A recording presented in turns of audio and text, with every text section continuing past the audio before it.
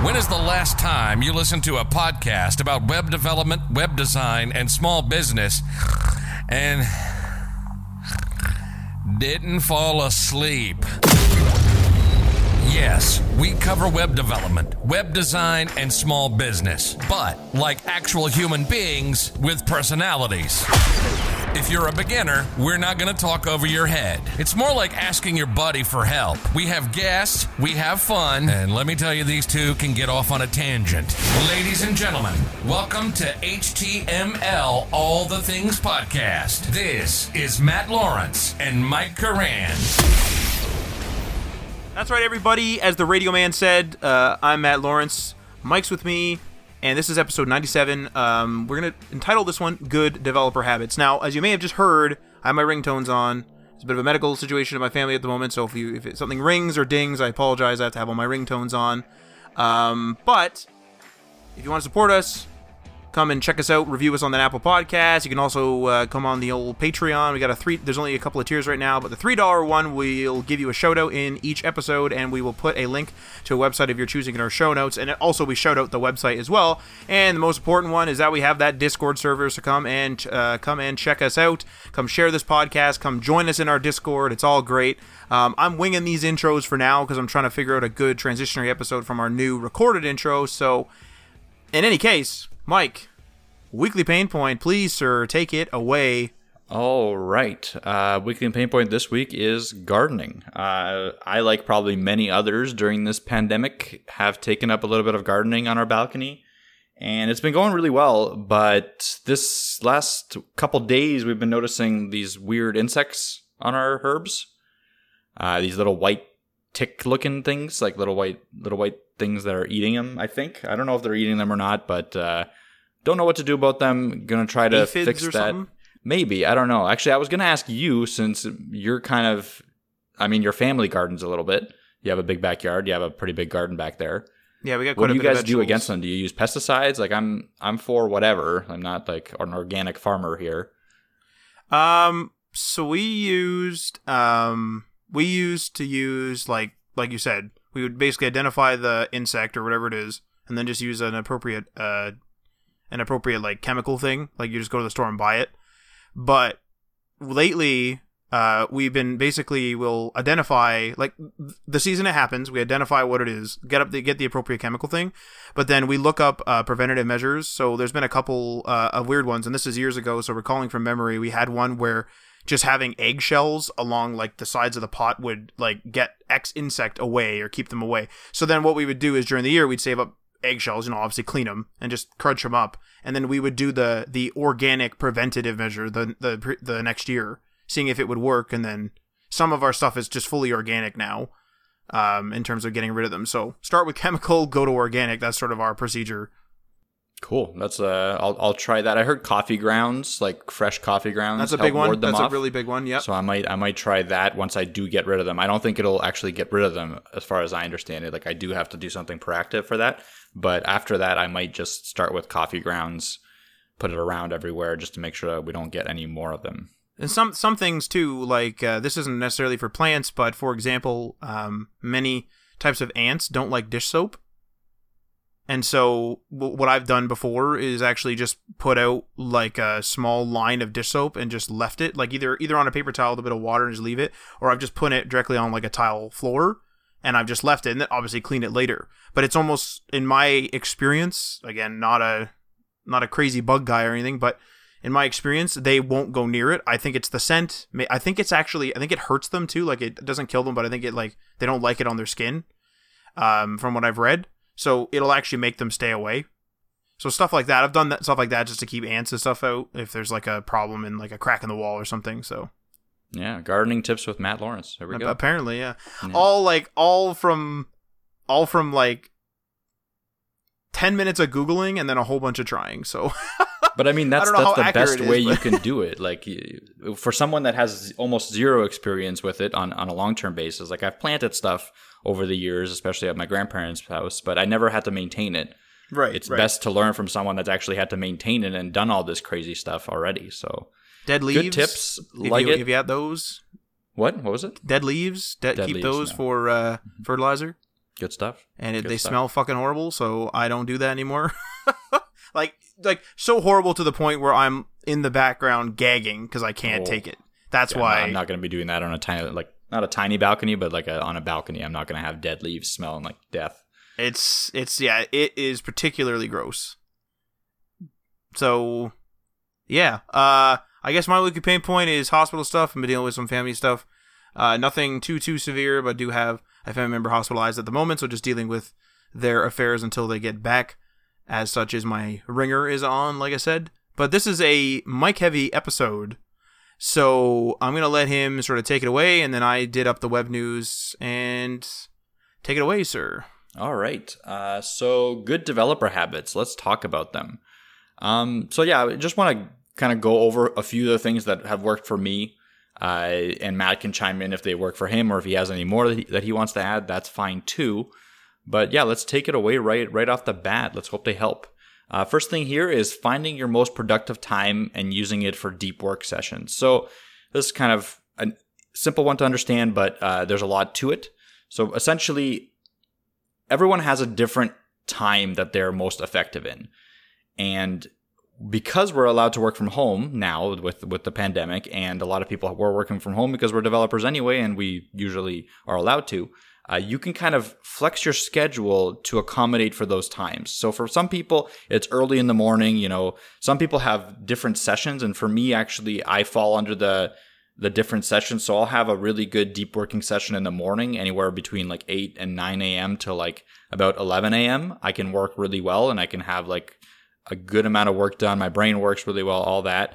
And then I kind of taper down up until lunchtime. And then after lunch, usually around 1 o'clock, 2 o'clock, 3 o'clock, I'll have another deep work session. And again, these deep work sessions can be anywhere from like 2 hours, 3 hours to maybe even 25 minutes, 25-minute blocks. It could be, 3 hours, 2 hours. Like it's in between there. It depends on how you're feeling that day. But I find that if I don't stay to those sessions, I get a lot less done. So let's say I have a busy morning of calls instead of my deep work session.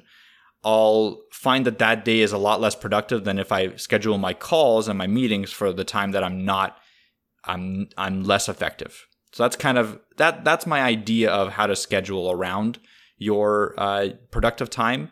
Now, again, not everyone has the luxury. A lot of people are forced to work their 9 to 5s. And then in that case, again, it's the employer that's really missing out the most, not only you, because they're not getting the most work from you for the time that they're giving you to work on it. Because you're not going to, if you're working 9 to 5 and they don't give you any extra hours to work, no overtime, then what's the point of you going and working in the evening if that's when you work best and helping out your employer for no money? You're not going to do that, and nor should you. So if you have that kind of situation where you're more of a evening worker, like late night worker, maybe it's best to actually speak to your employer and be like, hey, I work best at 8 p.m. to about 12 a.m. or 1 a.m.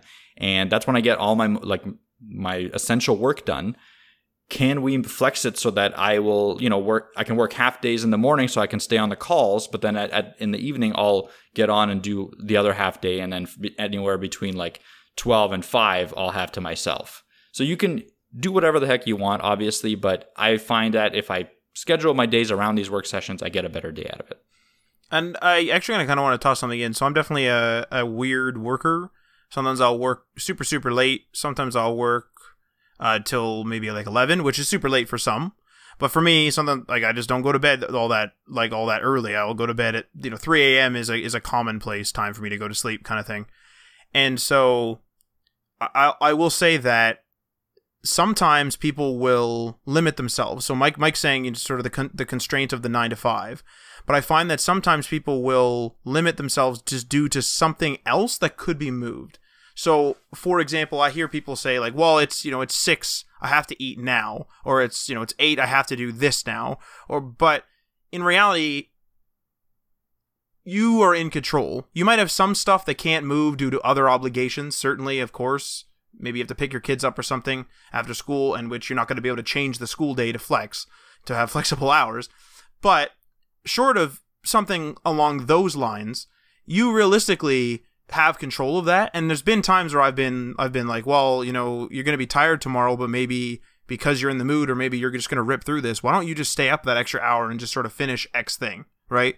And whereas some people would argue with me saying, hey, that's unhealthy, telling someone to stay awake, that's just sort of what I do. So Mike will get text messages that he'll check in the morning from me sometimes at 4 or 5 a.m. because I'll be in bed, I can't sleep. So then I just pull out my iPad, or maybe I'm on my phone, and I'll look up articles or ideas for the podcast, or look up ideas, or even research stuff that I'm doing for clients. That's just sort of how I deal with it, where I think, well, I'm awake anyway. I'm not like I'm having the greatest time just laying here. I may as well look something up and try to be a little bit productive, so that if I want to sleep in a bit because I have been awake, obviously, then I can actually do that and not be super stressed. And then if a client calls, I can say, hey, this is the situation. I was looking at X last night. This is what I was doing. Or, now when I sit down, I know exactly what I want to start on, type of thing. So I just feel like having flexible work hours is key, but you being flexible with your time as well is key. Yeah, that's a good point. And the big takeaway from that is, again, like sometimes you'll work late at night, but as long as you don't have to have that 9 to 5, you can wake up, 10, 11, 12 a.m. or 12 p.m. and still have a full day. So you adjust your schedule based on how your body works. Again, everyone's body is different. Everyone reacts differently to these things. And it's best to actually, listen to your own body. And sometimes that takes some time. So if you've always been a 9 to 5 person and you think that your best time is, in that 9 to 5 period, maybe you're right, but maybe you're wrong because you've never tried it. So maybe you should try an evening work session. Maybe you should try like a really early morning work session. Try different things and see what works best for you. It's a good idea to sometimes like also change it up because we change over time. And sometimes you'll grow out of your working session. So maybe, late at night worked well for you when you were 18, 19, 20, 21, but now you're changing more towards a morning session. So again, every once in a while, change it up, see what works best for you, and try to stick to that for as much as you possibly can, if your job allows it. And I actually have a comment on that too. So one of the things that one of the more strict things they'll do with themselves is to have a very specific bedtime. Now, I know that there's evidence out there, or at least my sleep app tells me, that I should be trying to sleep or have a consistent bedtime and a consistent wake-up time. And I assume that's based in science somewhere. Again, I don't know. I'm just trusting an app's pop-up. But to me, and maybe this is you too, maybe you're just being too strict on yourself, to me, I just sort of go to sleep when I'm exhausted. And I have quite a few friends, actually, that have the same thing. I don't know whether that's the healthiest thing in the world or whatever, but it does allow me to be productive, where sometimes if I'm, let's say, working on something earlier in the day, I don't quite get as far as I'd like. So then I go and I have plans that night, like leisurely plans. I go out with friends or whatever. So I go do that. Then when I come back, most people would say, okay, you got to go to sleep so you can wake up early and do work. Sometimes I'm in the mood. I'm already awake. I'll just say, well, it's 2 a.m. or 3 a.m, but I'm ready to do this. Let's just go edit the podcast now. I'll finish at 5, go to sleep at 5, whatever. Because in terms of productivity, I don't know about sleep health. Please consult the doctor about that. But in terms of my own productivity, now I'm actually personally going to sleep better, because not only am I now really tired because it's 5 a.m, but I'm also going to have that one less thing the next day, that one less thing on my plate. And now I'm just not worried about it and not thinking about it. And personally, I'm going to sleep better. Yeah, exactly. And person to person, it's all different. I think as long as you're getting your sleep every day, that's the important one. And then on top, for some people, maybe the consistency of sleep is really important. And again, like you said, consult your doctor if you're having issues with sleep, especially. Maybe don't try this. But if you're comfortable, changing up your schedule on a daily basis, then totally do it and get the most out of your day as you can, while maintaining health, obviously. But with that, let's move on to the next developer habit here, and that's using version control right from the start. So we've talked about this quite a bit. With version control, I'm referring to Git usually. I know there's Mercurial or something like that. I've never used it. Don't plan on using it unless I have to. Git has been just perfectly fine for all my projects, and I'll stick to that. But yeah, the idea is when you start coding, whether that be your first time coding or whether that be just starting up a project, it's sometimes, better, or like it feels faster to just go and start like a new project without doing any sort of Git initialization and start writing code as fast as possible, I would say jump back on that a little bit and start your project with your Git repository, because it'll help you avoid having many issues down the road. Because a lot of the time, and let's face it, if you say you're going to do it later, you don't do it later, or you do it way too late, or you do it like, a month down the line. And at that point, the Git repository is already kind of mature, and you don't have the advantage of Git, which is the version control aspect. So what it allows you to do, if you do set it up from the very beginning, it allows you to kind of see a history of your code. And the history of your code will make you a better programmer in the end, because as you go through iterations of your project, versions of your project, you'll see that you're optimizing certain things. You'll see that you're creating a better structure and stuff like that. And when you go and you have to look back at an issue maybe, or something that you did a long time ago, you'll see the growth, and that'll motivate you to keep moving forward. Not only that, when you're applying for jobs, when you're looking for advancement in your workplace, a lot of the time they'll look at your Git repos and they'll see how you're managing your projects. And if they see that you check in once a month, then they don't know what you're doing in between that month time. Like they don't have a very good analysis of your workflow. They don't know how you code. But if you're checking in consistently daily, a couple times a week, whatever, as long as it's consistent and often, they can see a history of how you're progressing. So they don't really care about how you started. They want to see how you're doing and if you're moving up, if you're understanding their concepts, if you're learning something new, if you're creating better structured code. They want to see improvement for the most part. And that's how you can show improvement with this version control. So that's just one of the benefits. The other benefits are you'll prevent data loss. Again, version control allows you to restore backups, like restore older versions. I don't rely on it solely because who knows what can happen to the repo. It could get deleted. If you have multiple people in a repo, especially, it can get really frustrating to restore backups because you don't know which branch to restore and stuff like that. So I do manual backups as well on top of it, but it does help in a lot of instances if you have the Git repo for like as a backup as well. Well, to clarify for people as well that maybe don't, it's when you're doing like when you push your code to let's say GitHub, it's actually basically cloud storing that code. Just as an FYI, it's not like you have like a backup folder on your computer somewhere. It's actually storing it on their servers so that you could pull it down to say your secondary computer. Exactly. And when you do a change to that code and you push that change, it's storing the fact that you made a change and the change that you made. So it's storing kind of two different things. And the way it manages data, instead of storing, two separate files, it'll actually store just the change of that file. So it manages so that the package doesn't become, ridiculously big because you're constantly duplicating. So it's pretty smart in that way. But the other thing that it can help you prevent is regression bugs. So regression bugs are something like, let's say you create a feature for your project and you're working on the feature for a couple weeks, and then you create that feature and there's a bug that you see, and you fix that bug and you have the feature. Now, a week down the line, you have another feature that you're working on, and you create that feature, and then all of a sudden, when you're creating that feature, the same bug that you had before happens again. Because what you did was you kind of did the exact same workflow that you did for the previous bug and didn't notice it, because again, like you can't keep everything in your head.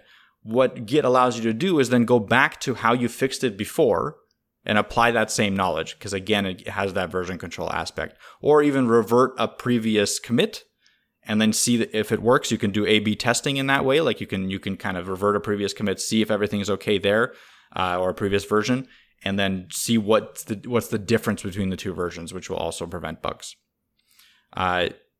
It'll allow you to have multiple development environments. So a lot of the time, people work on multiple computers. Like if you have, a work computer and a home computer and you want to do some work from home, all you have to do is just pull down your repo and you're good to go. Now, it does involve more than that. You'll have to set up your development environment. You have to set up your servers. It depends on how complex your project is. But the Git repo is a really good start for that. And a lot of the time now, there's this thing called Docker, which will set up your development environment for you.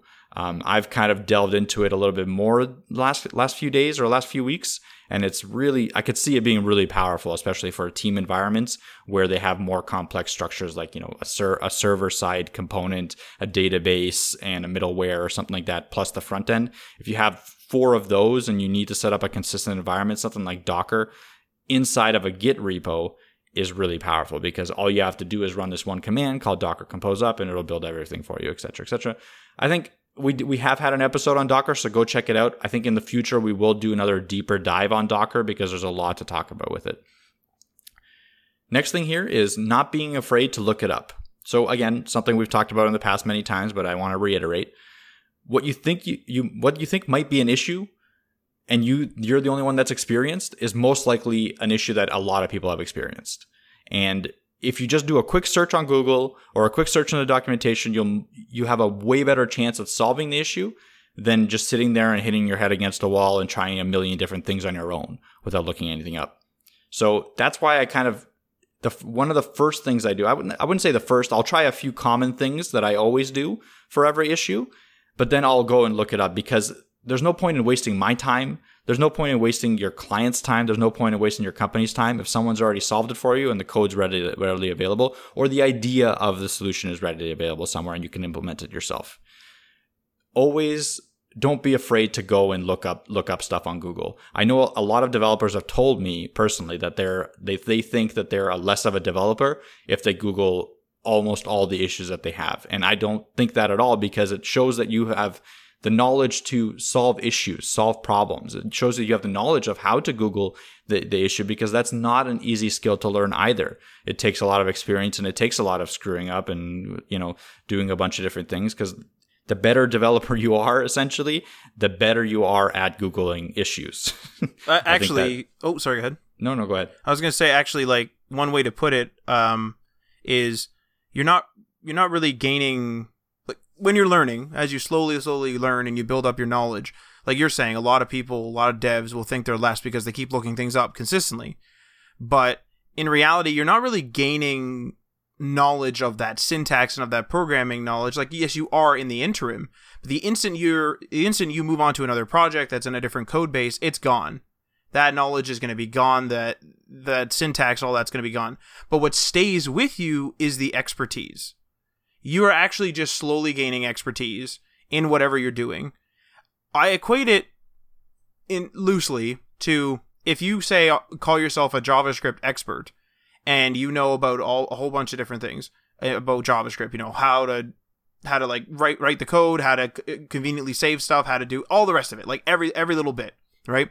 Not going to get into it because it's obviously a full programming language. But if you go into, let's say, Stack Overflow or a popular forum, you go into Stack Overflow, a popular forum, and you actually go and you look and you see in the JavaScript section a bunch of questions that you don't know how to answer. That's just because those people, they may have the exact amount of experience as you do, but there's so many complexities with code, and there's so many different wildcards that all you're gaining throughout your career is just purely 100% expertise.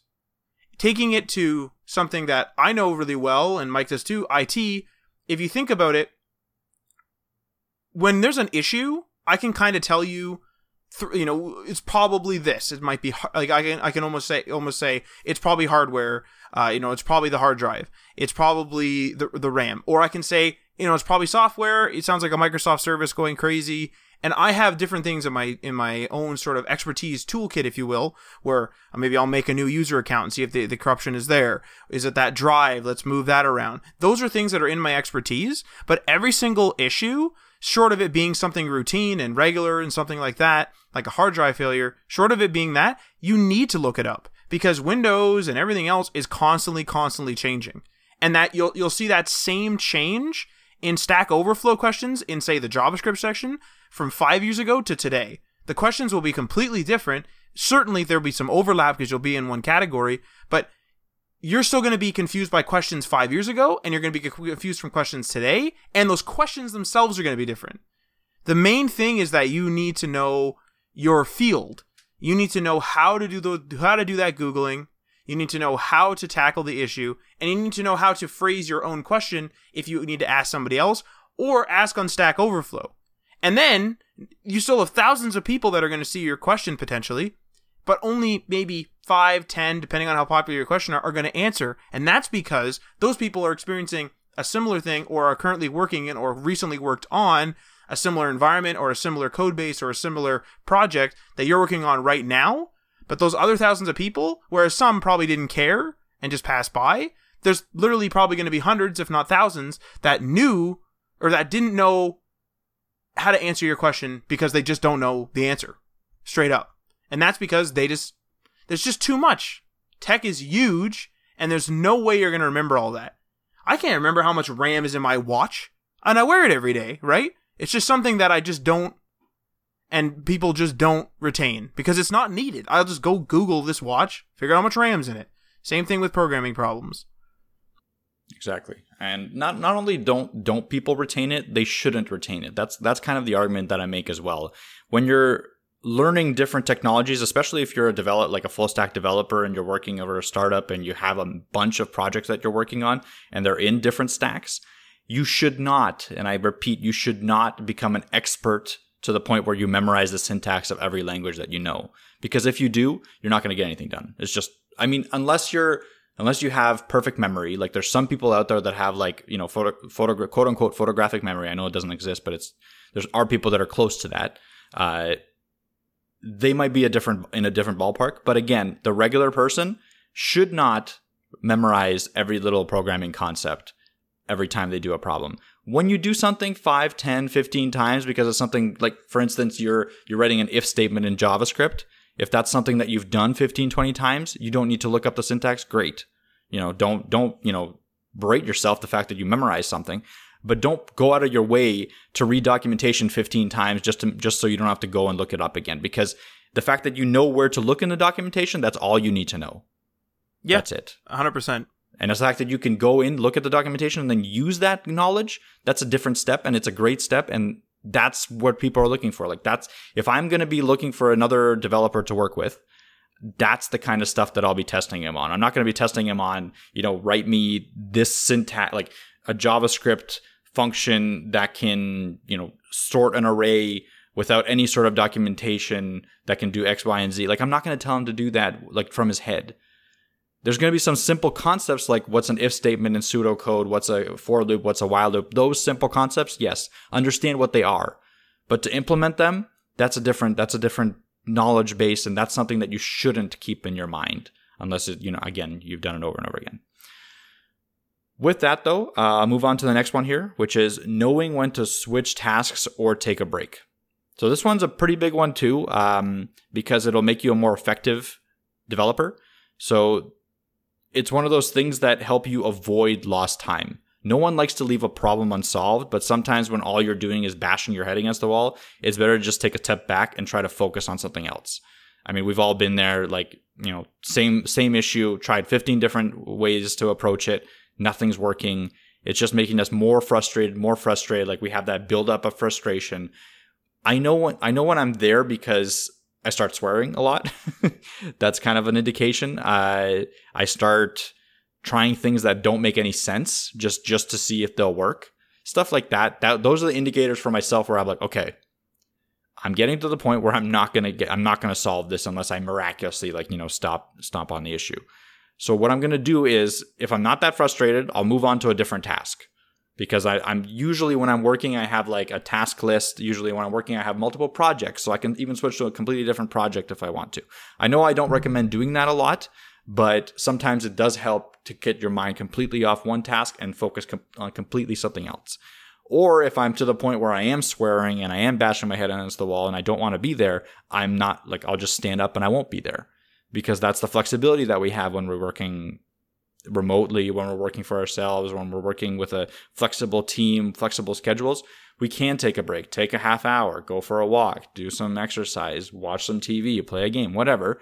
Get your mind off of it. Go to sleep, because sometimes it's at night. That helps the most. Like if you just go to sleep and completely forget about the task, that's the best way. You come back with a fresh mind, try different things. Knowing when to actually step back from something is a skill that is developed over time Don't beat yourself up because you're not doing it right away, but it's something that you should be aware in yourself. What's the point where I'm not as effective? Like, what's the point where I'm trying things for no reason? What's the point where I'm getting angry for no reason? Those are the indicators for you to actually take a step back. So with that, next thing here is writing human readable code. And this is kind of, I mean, I've been preaching this all along, but I've always been on the side of less comments and cleaner code. If you write if you write unobtrusive code that you can actually read. So instead of writing like, var A, var B, actually write like var page num, var image number, whatever. If you actually write the variable that is actually referencing, or write a function that's actually doing something, like in English, like this function. So if the function is iterating it over an array of images, the function name can be iterate image array, something like that, something simple and clean. When you're writing that kind of code, what it helps you do is, if you need to come back later, and you will, just trust me on this. You're doing a project and you think, oh, I'm never going to go back to this project. You will. And not only that, not only will you at some point come back to it, maybe your team members might come back to it. Or maybe you're working in an environment where you're constantly sharing code. In that case, it's a necessity. And you should develop this habit right from the very beginning. Because if you're writing for a multi-team project, multi-person project, everyone needs to be able to read your code. Otherwise, you're going to be sitting there in meetings all day explaining every little piece of your code, and your team members are going to hate you most likely for it, because you're wasting their time. You're wasting your own time. Your boss is going to get pissed off because you're. And then second of all, if you're writing everything being like extremely arbitrary. So again, if you use var A, var B, function 1, function 2, instead of actually writing names, and then you're writing comments on top of it. So you're writing comment, this variable is the image number variable. Var A is equal to whatever. And then the next one is the same thing. You write the comment of exactly what it is. You're wasting your time. And you're wasting the people that are reading its time, because again, they have to read the comment in full, then connect it to the variable that hopefully you've clearly written the comment beside it or on top of it, which you're going to screw up anyway. So write clean code as much as you possibly can. Again, it's a habit. It's one of those things where you have to just do it over and over again. Get code reviews. People will tell you what they don't understand, what they do understand. Fix those things. So when someone doesn't understand something, fix it so that they do. Write it in a way that makes sense to them, and that'll make your code better. Next thing here is knowing when to get feedback. So this is a big one, and it's actually something that is not covered a lot.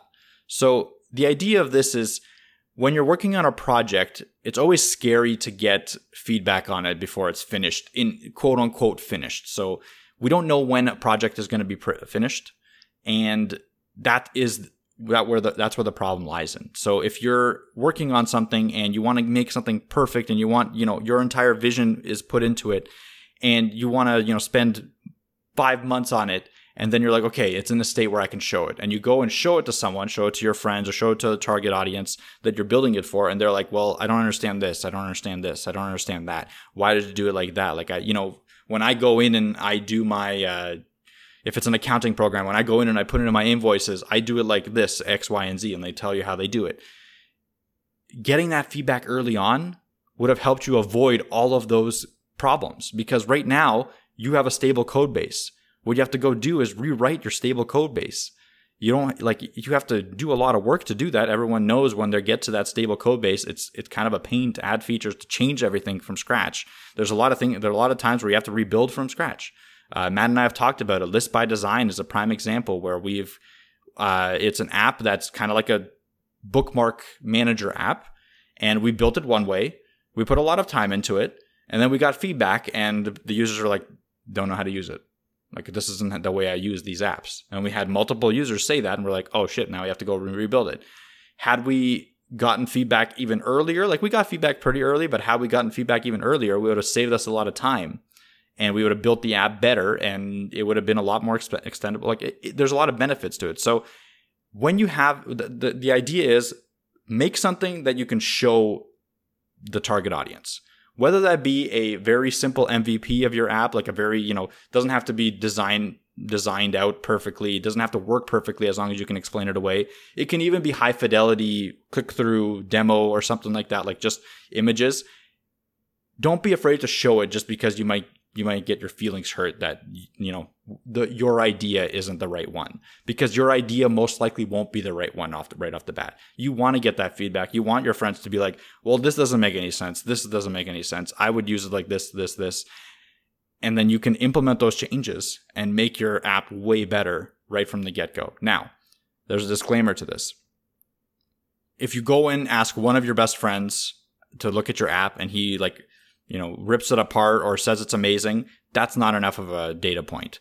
And that's why you have to get at least a few people, and a few people from different demographics, hopefully, in your target audience, so that you can see if their criticism line up. Because, again, users don't know exactly what they want, so you have to take that into account as well a little bit, because they're going to ask for stuff that doesn't make sense sometimes. And second of all, they're going to ask for things that you can't do. They're going to ask you to be like, hey, can you pull in the entire internet for this for whatever reason? Like, it'll just make, my life 1 second easier. Like, can you just pull in the entire, I just want the internet.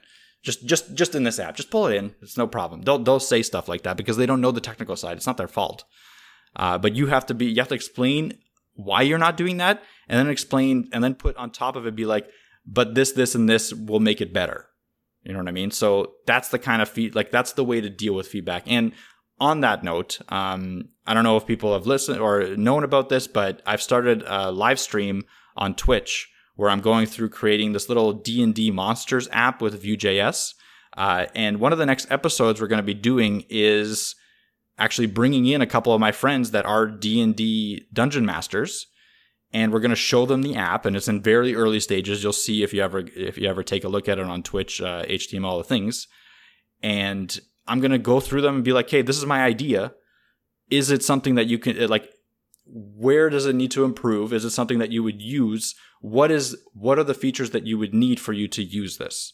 And we're going to take their feedback and we're going to implement it almost right away, at least as much as I possibly can, and then bring them back in at a later stage and be like, now what about now?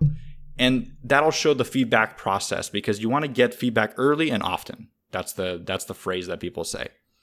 There's also another thing too, I was going to say, is there's an art to asking for feedback sometimes. So what I'm thinking of specifically is a point in which you have something complete, whether the actual project is complete or whether a certain section of the project is complete, and you need to show it to the client. They're expecting it. If you say completed it earlier than the deadline, let's just hypothetically say the deadline is on Tuesday, you completed it on Friday night. You might want to strategically, sleep on it and have the weekend and then check on it on Monday and then send it into them. That might just allow you to be more comfortable where you're like, you were exhausted on Friday, you finally finished it, end of the day, I'm done with this thing over the weekend, I'll just check on it on Monday and send it. But it also offers a bit of a feedback buffer, if you will. So you are going to be super, super annoyed if you send this thing in at 4:30 or 5 p.m.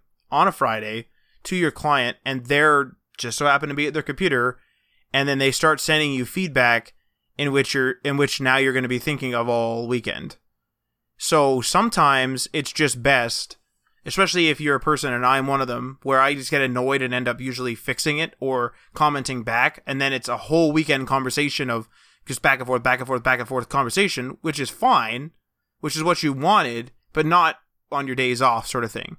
So if you're super done with something on a Friday, or if you're just super done with it that day and you're going to come back the next day, don't be afraid to A, sleep on it, and B, just delay within reason until you actually want that feedback. You don't need someone complaining about the headings on something when you spent all day working on the whole thing and it has sliders and images and light boxes and more complex UI elements like that, only to have them say, why is the headline not in font size 30?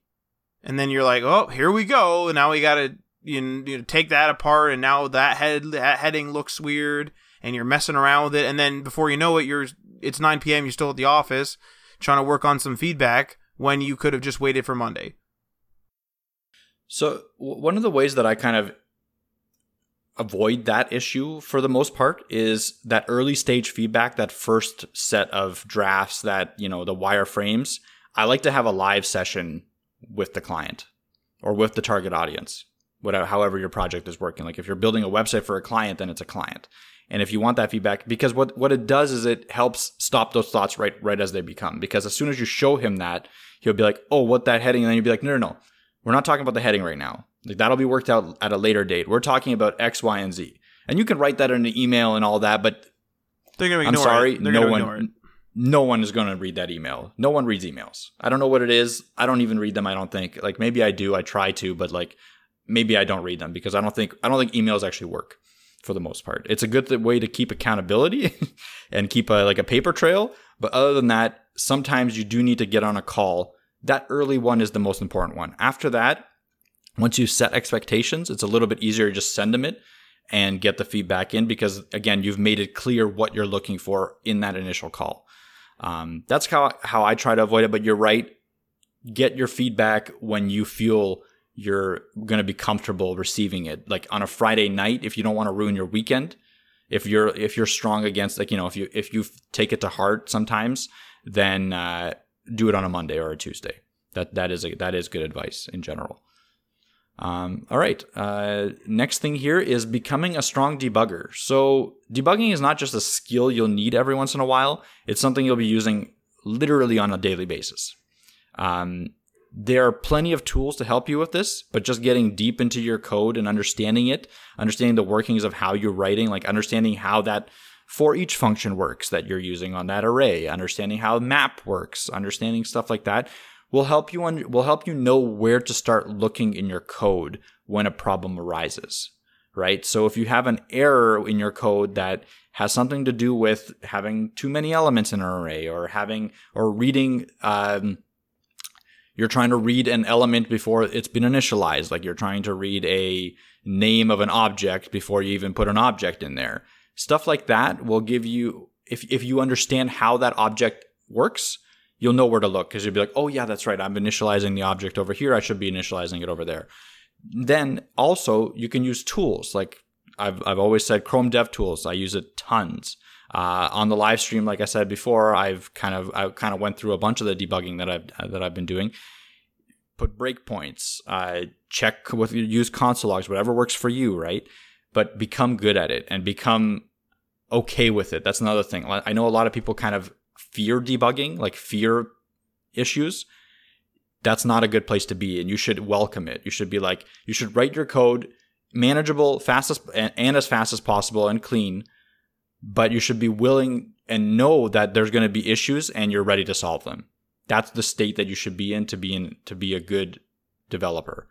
That's a habit that you should have, is writing the code and getting ready to debug whatever. I think that's kind of when I knew that I was getting the hang of it.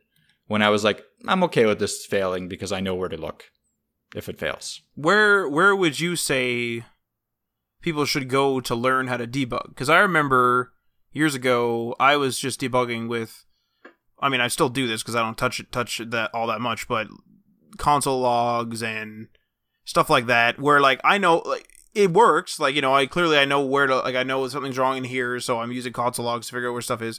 But you said, go into I think it was the debug tab and in the inspect element, and you put in some breaks and all this other crap. Like, where would you suggest going to learn those particular tricks that are better than just constantly rerunning the thing and checking console logs, and you're like, oh, the problem's not here, the problem's not here, the problem's not here, because that's kind of what console.log becomes. I got taught it, like, in a working session with a developer that I was working with. Oh, okay. So that's where I learned it, but there's plenty of resources online. Like if you Google Chrome developer tool, DevTools debugging, it'll go through every step. Like there's network debugging, performance debugging, there's, again, console log debugging, and each one has a purpose. Like I still use console logs every once in a while if I need consistent outputs and I need to see what's going on every time, so I don't have to breakpoint every time. I'll use a console log. But a lot of the time, what the breakpoint allows you to do is see where your variables are at that specific breakpoint, at that specific point in the code. So not only do you see where the error can be, you see what your, like, again, that frame or image num variable, what it's set to, what's your image actually set to. Like, what if you're using an API, you can check what your response was in the API, stuff like that. So you can check everything inside of that breakpoint that's currently happening in your code. And that helps. For me, that probably solves like 80% of my issues. Is as long as I can see what's inside, what's happening at that specific time in the code before the error occurs, I'll be like, oh, you know what? It was because there was no name in this object and it needed a name. And so I'll go back and I'll set the name earlier or something like that. So that's where I learned it. Again, I'm sure YouTube has, I'm sure Medium has, I'm sure Dev.to has tons of tutorials on Chrome DevTools. If you want, I can look up some and we can link it in the show notes. Sure. Let's do that. But essentially, yeah, be willing to debug. And the more you debug, the better you become. That's it. Next thing and last thing here is managing communications. This is a big one because usually developers work in teams and it's important to be able to communicate efficiently with your project managers as well as your fellow developers. If you're not properly managing that communication, it can take up way too much time and it can cut down on your coding time, which will hurt not only the people that you're talking to usually, but it'll hurt your boss and it'll hurt the project deadline. It'll, extend everything. So make sure you have a calendar for scheduling meetings. You're not just doing it willy-nilly on a notepad or something, or you're just doing it in your head. Have a calendar so you can actually do weekly audits and see if those meetings are taking up too much time. And if they are, then maybe you can either cut down on a couple meetings, maybe you can move a couple meetings so that they're outside of your peak programming hours, like we talked about in the first habit. So just try to schedule meetings when you're not going to be your most efficient. Like you don't want to schedule them when you're asleep because then you're going to be asleep. You're going to miss the meeting, or you're not going to be paying attention because you want to sleep. But schedule them in the times like around lunch. I usually like to do a lot of meetings around there, either like right before lunch, after lunch, because I usually need some spin up time after lunch, and before lunch I'm okay with taking a little bit of time to talk to people. And then like at the end of my workday, I can have a few meetings and stuff like that. But during my peak hours for programming, I try my best, and it doesn't work all the time because, you have to be wary some of other people's schedules. But I try my best to schedule them around so that they don't get into my peak programming hours. But also, on the other hand, don't be afraid of meetings as well, because you need to be able to communicate. That's another thing. Communication is really, really key. It doesn't have to be daily, but a daily, 20-minute dev stand-up is a really good thing to have on a project because it allows you to, have that check-in, make sure that no one's blocking each other, make sure that everything that you need is being passed on. So sometimes it takes a couple days to get something that you need. So if you have a daily check-in, it'll accelerate that, because if it's weekly, you'll obviously have to wait a couple weeks in that kind of scenario. But again, meetings are a really complicated thing. A lot of the time they are heavy on stuff that you don't need, so you got to be able to balance it. Yeah, meetings are always sort of associated with a time sink, and with a time sink, and people just basically a time sink and an eye roll is basically what I'm trying to get at, where people are like, oh, like here we go, we got to go talk to Bill again or whoever. It's a whole thing but there are, if planned correctly, if you have people that are essentially presenting, if they have their stuff together, and if you're actually tackling things and it just doesn't become a chat fest, then for the most part, those meetings are extremely crucial. Sometimes I find that meetings tend to balloon in terms of how many people are included within them. So it'll be like, yeah, well, let's just have the accountant on this one. And then you guys end up talking about, I don't know, the LEDs in your computer for some reason. And it's like, why is the accountant here? Why isn't only the technologist guys, like the technology guys in here? Why is the accountant in here? And I've found that a lot, where you just kind of sit on mute. I've been in tons of meetings where I just sort of sit on mute, and then it's like, I announce my presence in the beginning, say farewell at the end, and that's actually my entire experience in that meeting. And it was completely useless to me. I didn't need to write anything down. I didn't need to be there. And so that's a big one. But meetings are, like you're saying, are really crucial. But I think it's critical that you need to put as much stuff as you can into a meeting. Now, that's not saying that you should be having your technical conversations and your accounting conversations and your ideas for the future all in one meeting. Certainly not. I think it's sort of a one topic per meeting, as far in terms of if the topics are big enough, of course. But like, some teams will always have a morning meeting. Sometimes those are useless. The fact that if it's a meeting in which if someone's going to be late to work and that meeting didn't matter, that meeting's useless. That's the way I'd say it. If it's like, well, like, Jim, they couldn't show up today, that meeting's useless. But if Jim doesn't show up today and he needs to be caught up, that's a crucial meeting. I think that's sort of how you should gauge if your meeting is important enough. Sometimes it just isn't, and you should just post it on your company board, however, like whatever chat app you have, or post it in your group chat and say, we need to have this, or whatever it is. Or maybe you have a conversation with just one person really quick, and the other two topics that you're going to put in the meeting are just shared via, like I said, the company board, or just shared to the group chat, something like that. I think all that type of stuff, some people are meeting happy, I think is also another point, is what I'm trying to get at. Some people are just meeting happy. And I think that oftentimes will stem from people that aren't necessarily on the front lines. So developers are sort of more on the front lines. IT is sort of more on the front lines. If you're working in a company like landscaping, the landscapers are on the front lines. But there's people that are the people in the office. Let's take the landscaping company for a non-technology example. The people that are in the office are going to be more meeting happy and more prone to calling you and stuff like that, because that's their environment. They're just sort of the office folk, they're the accountants and those type of people that are doing the business administration stuff, but are not doing the product. They're not creating the product. They're not working with the product. They're not fixing the product, as, let's say, in technology, bringing it back, like IT would fix the product, how a dev would create the product, those type of things. I think that the people that are in the office are the meeting happy ones oftentimes, because that's just like how they thrive. And that's how the devs and everyone else, landscapers, that's how they get pulled in. And then it's like, why was this guy, why was he even here? Why was he looped into this?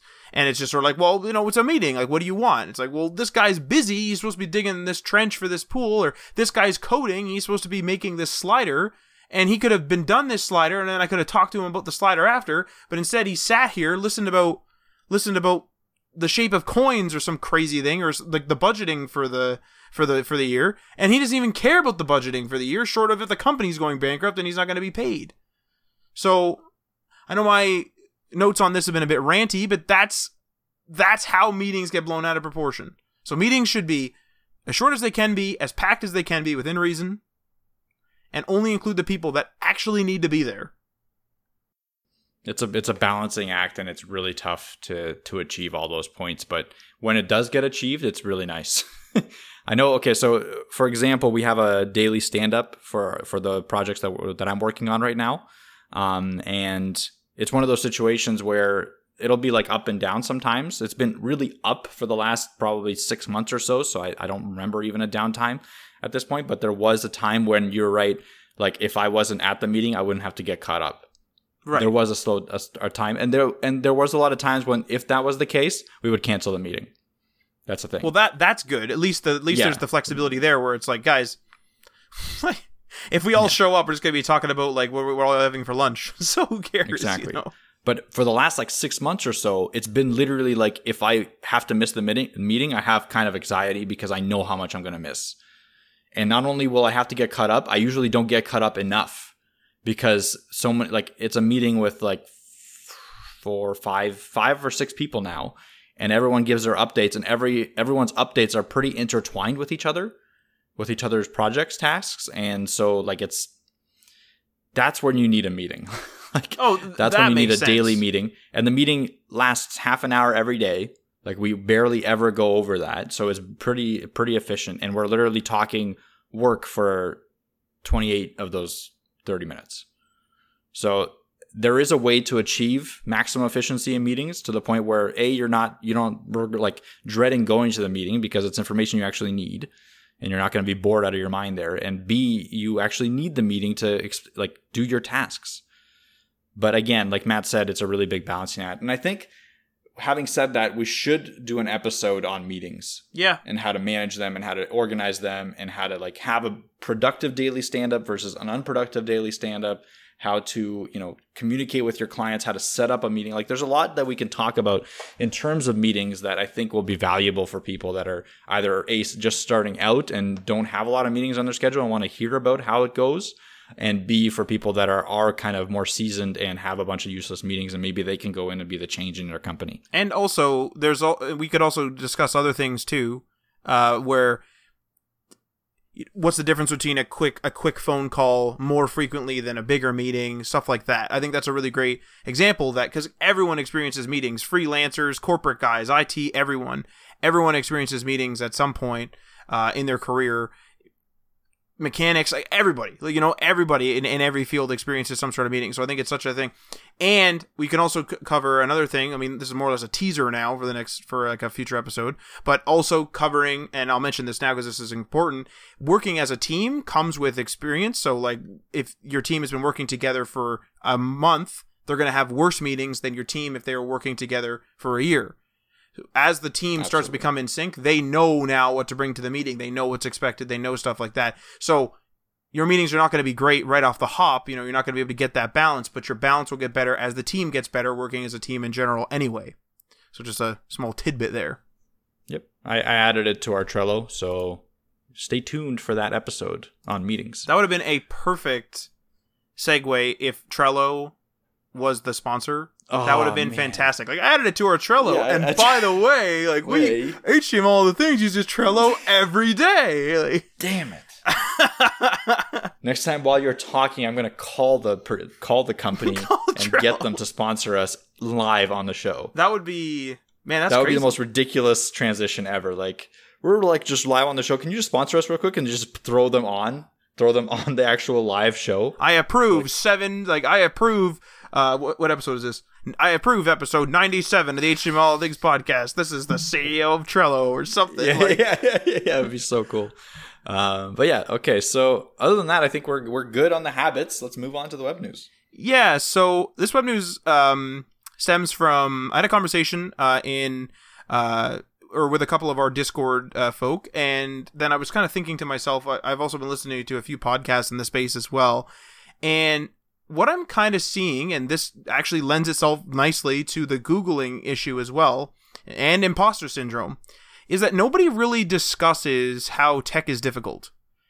I kind of feel like we are in a fantasy world when it comes to careers of any type, and tech is included, where when we see these careers portrayed in something like a TV show or a movie, yes, I know they're pressed for time, but they are portrayed in such a way where it's just like, the guy will come up and be like, oh, I just had to redo the database. And that's sort of all you hear about the database. Now, certainly for entertainment purposes, of course, that's all you really want to hear. But it kind of portrays tech as easy. It sort of portrays it as very, very simple to even to even figure out that the database needed to be redone, whatever that means, right? Just figuring out or engineering a solution or thinking up ideas, workarounds, or determining what is wrong and what needs to be fixed if something is broken, that actually takes a lot of thought and a lot of expertise and a lot of research and everything. And so I just kind of wanted to touch on how I think this might be the number one underlying cause, and I have no statistics to back this up, this is just from my personal experience, of imposter syndrome. Where I think that people are reading up on if they want to learn design. So they start looking at design, and their first few videos they probably watch are short. And they don't understand a lot of the terms in that video. And that person that's portraying, that's let's say listing out or talking about the design, is throwing out terms because they expect the people to have a certain amount of experience. And maybe you're before that experience. You're immediately going to think to yourself, I'm not good enough for this. Clearly, this guy knows exactly what he's doing. He knows what colors to choose. He knows the typography to choose, etc. Same goes for tech too, and we've mentioned this a bunch of times where there's other tech podcasts or tech presentations or tech videos, tech content, where they talk at a level that expects the listener, the viewer, to know a certain amount, and it makes their years and years and years and years and years of expertise seem simple because they're talking at a year of, like, let's say year 10 of their career, year 5 of their career, and you might be on hour 1 of yours. And so I just kind of wanted to touch on how that affects imposter syndrome, and how tech, even at year 10, is not easy. Yeah, I think people don't talk about it because it's kind of a taboo topic. It's like the concept of the whole social media thing. So if you look at someone's social media, it's only going to show their, accomplishments. It's only going to show them at their best because they've staged all these photographs and stuff. So you start looking at people and being like, oh, what am I doing? Like, I'm screwing up because, every second thing that I do is a screw up. But what happens is that because all this content is out there and no one, or a lot less people, are talking about the difficulties of making that content or doing that coding or whatever, you become self-conscious with yourself. You look inwards and be like, is it my problem? Is like everyone else out there? Like, look at all these YouTube videos of people doing all this really complex coding stuff. I can't even make Hello World appear on the screen. Is that my problem? And it's just one of those things where you have to battle through it a little bit and know that you're not the only one. You're not the only one struggling with all these issues, because as soon as you look up an issue, and again, it's that fear of looking up issues, if you do spend some time and start Googling the issue, you'll see you're not the only one. And you'll see that you're ahead of some people. For the most part, you're always going to be ahead of someone, because even if you started 1 hour ago, there's going to be people starting 1 minute before you and stuff like that. So you're going to see that hierarchy.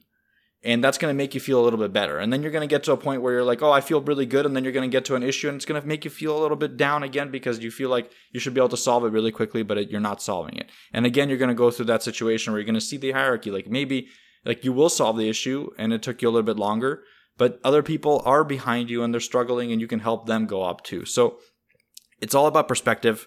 It's all about looking behind and in front of you, always trying to get better at it, right? And a good example of this was in my stream. If anyone was in there, I had an issue with like initializing a Vue.js repo. And I spent half an hour through it. Like it's something that I've done, I don't know, 20, 30 times at this point, probably. And I still had an issue with it. And I still looked it up and I still did the Googling. And yeah, it felt a little bit like an imposter syndrome kind of situation. But I knew because like it's just one of those experiences that it's good to see other people do. Like I know if I was looking at someone like Wes Boss or Scott Talinsky and he was suffering through an issue, I'd feel better because we're not the only ones. You know what I mean? Like someone that's worked in 10 years and starts doing a project from scratch will have a few things that they just forgot or a few things that they didn't think of or something like that they'll have to look up and get through. It's just part of the process. It's one of those things like unless you have a photographic memory, you're not going to be able to memorize all the little things that you do 6 months ago or 7 months ago. Even if you've done them multiple times, it's just going to be a couple things. Like my issue turned out to be a administrative privileges issue because I made a new account for my streaming and I didn't give it admin privileges. So I had to actually open up a command prompt with admin privileges. Everything was solved after that.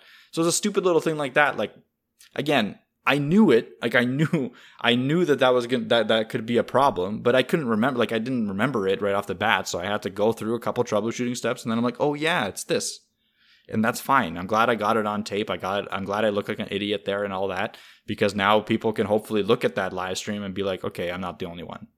Well, that's the thing too. Is especially with tech, things can go wrong at every little thing. A typo. An admin privilege, there could be something actually wrong with Windows or Mac, or there could be anything. It could be a plethora of things. You before the show were talking about how you're trying to troubleshoot your computer right now, and God knows what's wrong with that. Is it a RAM stick? Is it nothing? Is it Windows? Is it the hard drive? What is it? And even though we know how to check all of that, we're not privy to the issue. We don't just know what the problem is. Some things will scream at you, certainly, but other things really, really won't either. And that was another thing that you and I also had discussed, where it's good to have those type of things, like your troubleshooting in the live stream, because a live stream is very much different than a video production. We're uploading our Twitch streams. They're available on Twitch for X amount of days, whatever a new account on Twitch is allowed as VODs. But then I'm also uploading them to YouTube so people can go back and watch those. But I was telling you that the streams, I'm clearly labeling as streams because they're different than a production. Literally different than a production. And if we had, let's say, somehow cut down the stream to 30 minutes, 10 minutes, 20 minutes, and fit all the stuff that you put into that stream in there, And just to get that time code on YouTube to be 20 minutes, we'd probably have more views on there. Now I just uploaded it. Our YouTube channel's small, has 12 views. Whatever. But let's say, not outside of the realm with a title like that we could have had 100 views or a couple hundred views, right? Because some people might be looking up how to do Elasticsearch with Vue.js and through a JSON dataset, right? So that's something that people might click on. But like what I told you is when people, let's say, YouTube that or Google that, whatever, and our video shows up, they're looking for a quick solution. They're looking for that 10-minute video. They don't want to watch the live stream necessarily if they're looking for a tutorial.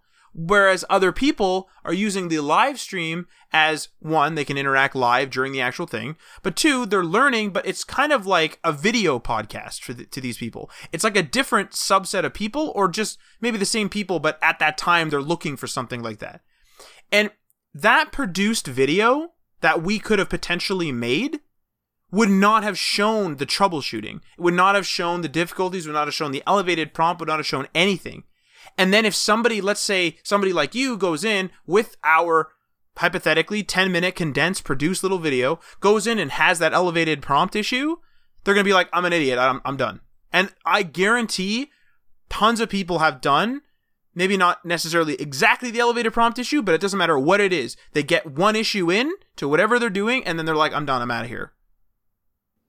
And it's because it's not really shown. Like you're saying, social media, or you mentioned, social media is very much, I'm not going to show, like yesterday I fell asleep on the couch and almost fell off the couch because I fell asleep down here so hard. Like I passed right out and then kind of woke up like half like dangling off the couch. The other day, like, so my bed, this is a really weird thing. My bed is really high in the air, like so high that if I fall off the bed, I'm for sure breaking my arm or my shoulder. Probably like a 90% chance of me breaking my shoulder. Like at least I'd say. Not as a non-doctor, I'm worried, but I like having my bed high up. Yes, that's weird. Okay. But I woke up and I, for some reason, was jamming like full speed. I was like half off the bed and I was jamming my elbow into the corner of my nightstand to the point where, like, if I hadn't woken up at that point, like, there'd have been blood everywhere. Like, absolutely everywhere. I don't know how long I had been there or how gradual that had been. But I'm not going to take a selfie at that moment and be like, look what I did. Woke up like this. Like the classic, oh, I just woke up like this. I would have woke up, my hair's all screwed up, and I'm friggin' hanging off a thing. I got a big dent in my elbow. But if we were... I mean, people should start taking selfies of themselves actually when they wake up. I feel like that should be a movement. Maybe you can start it, Matt. Start the actual woke up like this, where it's like exactly, sometimes my one beard hair like goes straight up for some reason, like just crazy crap, just dangling off your freaking bed. But like, that's so good. But what I'm saying is a live stream would have captured that, and then if someone else had the same issue, I don't know how many people would have had the same problem, but like I'm kind of sure that someone else did out there. I want people to chime in. Have you ever woken up half off the bed, jamming your elbow into your dresser or your nightstand? Specifically on a bed that's too high and is an actual fall risk.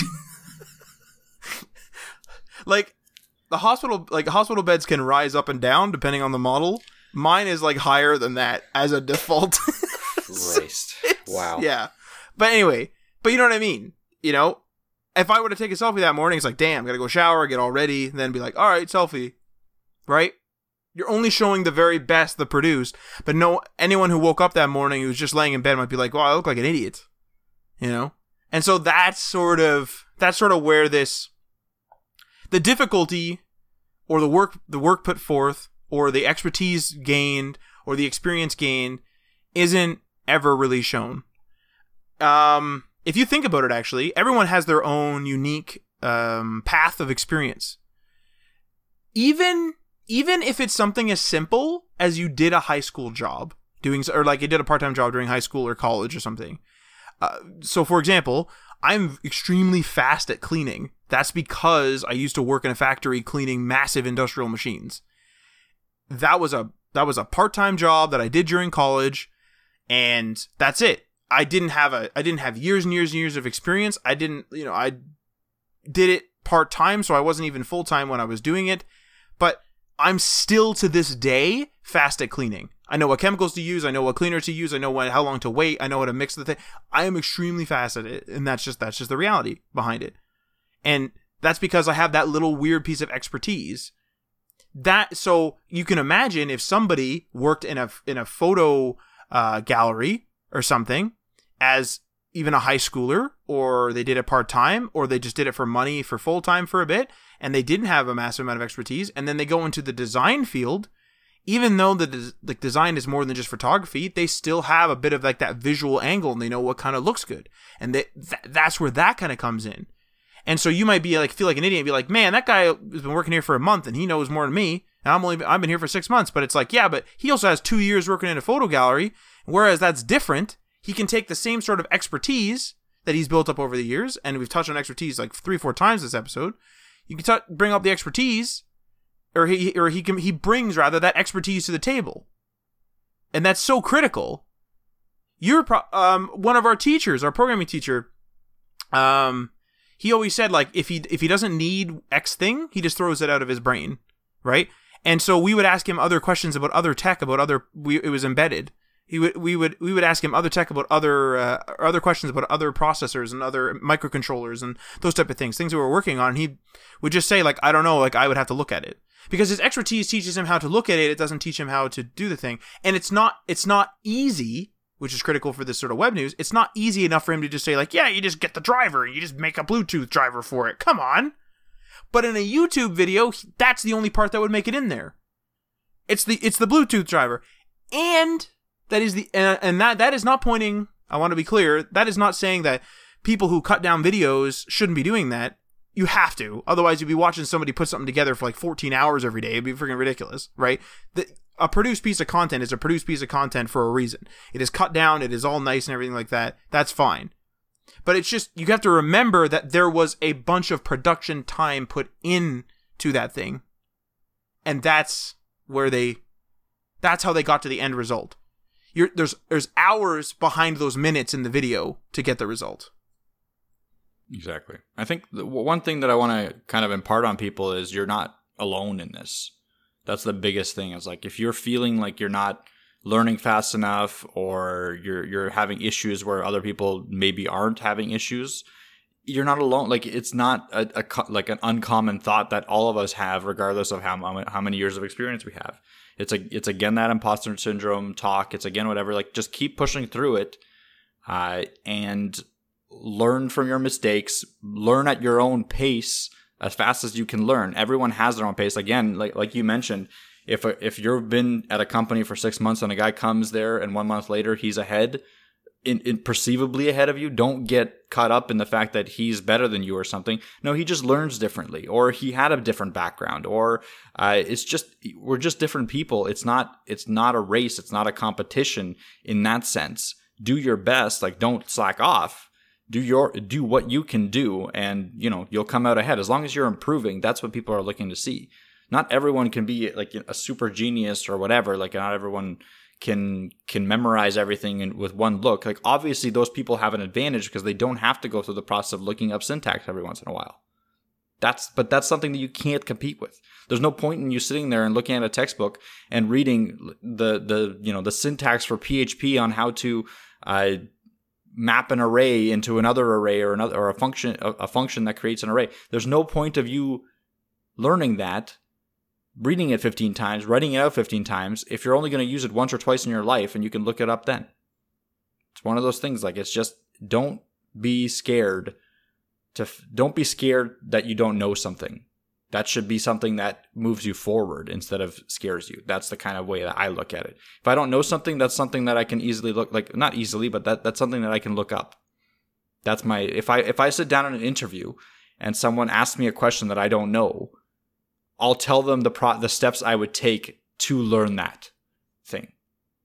That's what I would want to see in if I was interviewing someone else, and that's what I'm going to do. Yeah. I think that's a good capstone, honestly. That's a good capstone statement. And I think that covers the topic, honestly. I'm ready to conclude. I don't even have feedback. I think that's a good capstone. That's a good ending.